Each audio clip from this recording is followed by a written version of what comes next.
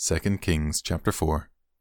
One day, the widow of a member of the group of prophets came to Elisha and cried out, "My husband who served you is dead, and you know how he feared the Lord. But now a creditor has come, threatening to take my 2 sons as slaves." "What can I do to help you?" Elisha asked. "Tell me, what do you have in the house?" "Nothing at all, except a flask of olive oil," she replied. And Elisha said, "Borrow as many empty jars as you can from your friends and neighbors. Then go into your house with your sons and shut the door behind you. Pour olive oil from your flask into the jars, setting each one aside when it is filled." So she did as she was told. Her sons kept bringing jars to her, and she filled one after another.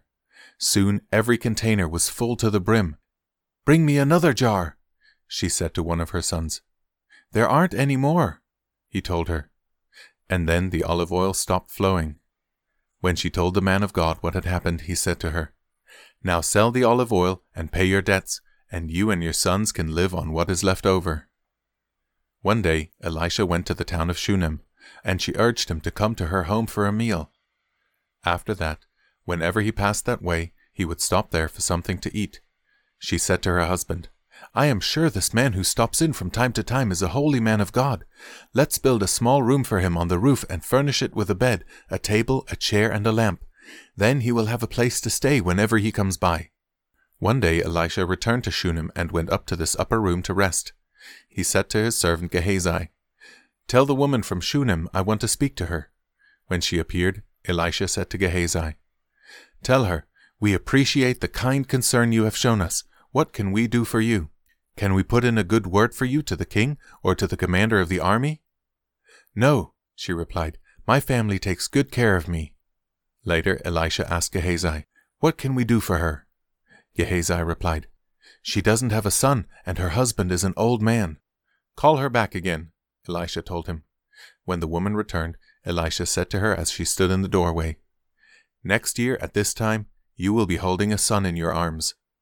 "No, my lord," she cried. "Oh, man of God, don't deceive me and get my hopes up like that." But sure enough, the woman soon became pregnant, and at that time the following year she had a son, just as Elisha had said. One day when her child was older, he went out to help his father who was working with the harvesters. Suddenly he cried out, "My head hurts! My head hurts!" His father said to one of the servants, "Carry him home to his mother." So the servant took him home, and his mother held him on her lap, but around noontime he died. She carried him up and laid him on the bed of the man of God, then shut the door and left him there. She sent a message to her husband, "Send one of the servants and a donkey so that I can hurry to the man of God and come right back." "Why go today?" he asked. "It is neither a new moon festival nor a Sabbath." But she said, "It will be all right." So she saddled the donkey and said to the servant, "Hurry, don't slow down unless I tell you to." As she approached the man of God at Mount Carmel, Elisha saw her in the distance. He said to Gehazi, "Look, the woman from Shunem is coming. Run out to meet her and ask her, 'Is everything all right with you, your husband, and your child?'" "Yes," the woman told Gehazi, "everything is fine." But when she came to the man of God at the mountain, she fell to the ground before him and caught hold of his feet. Gehazi began to push her away, but the man of God said, "Leave her alone. She is deeply troubled, but the Lord has not told me what it is." Then she said, "Did I ask you for a son, my lord? And didn't I say, 'Don't deceive me and get my hopes up'?" Then Elisha said to Gehazi, "Get ready to travel. Take my staff and go. Don't talk to anyone along the way. Go quickly and lay the staff on the child's face." But the boy's mother said, "As surely as the Lord lives and you yourself live, I won't go home unless you go with me." So Elisha returned with her. Gehazi hurried on ahead and laid the staff on the child's face, but nothing happened. There was no sign of life. He returned to meet Elisha and told him, "The child is still dead." When Elisha arrived, the child was indeed dead, lying there on the prophet's bed. He went in alone and shut the door behind him and prayed to the Lord. Then he lay down on the child's body, placing his mouth on the child's mouth, his eyes on the child's eyes, and his hands on the child's hands. And as he stretched out on him, the child's body began to grow warm again.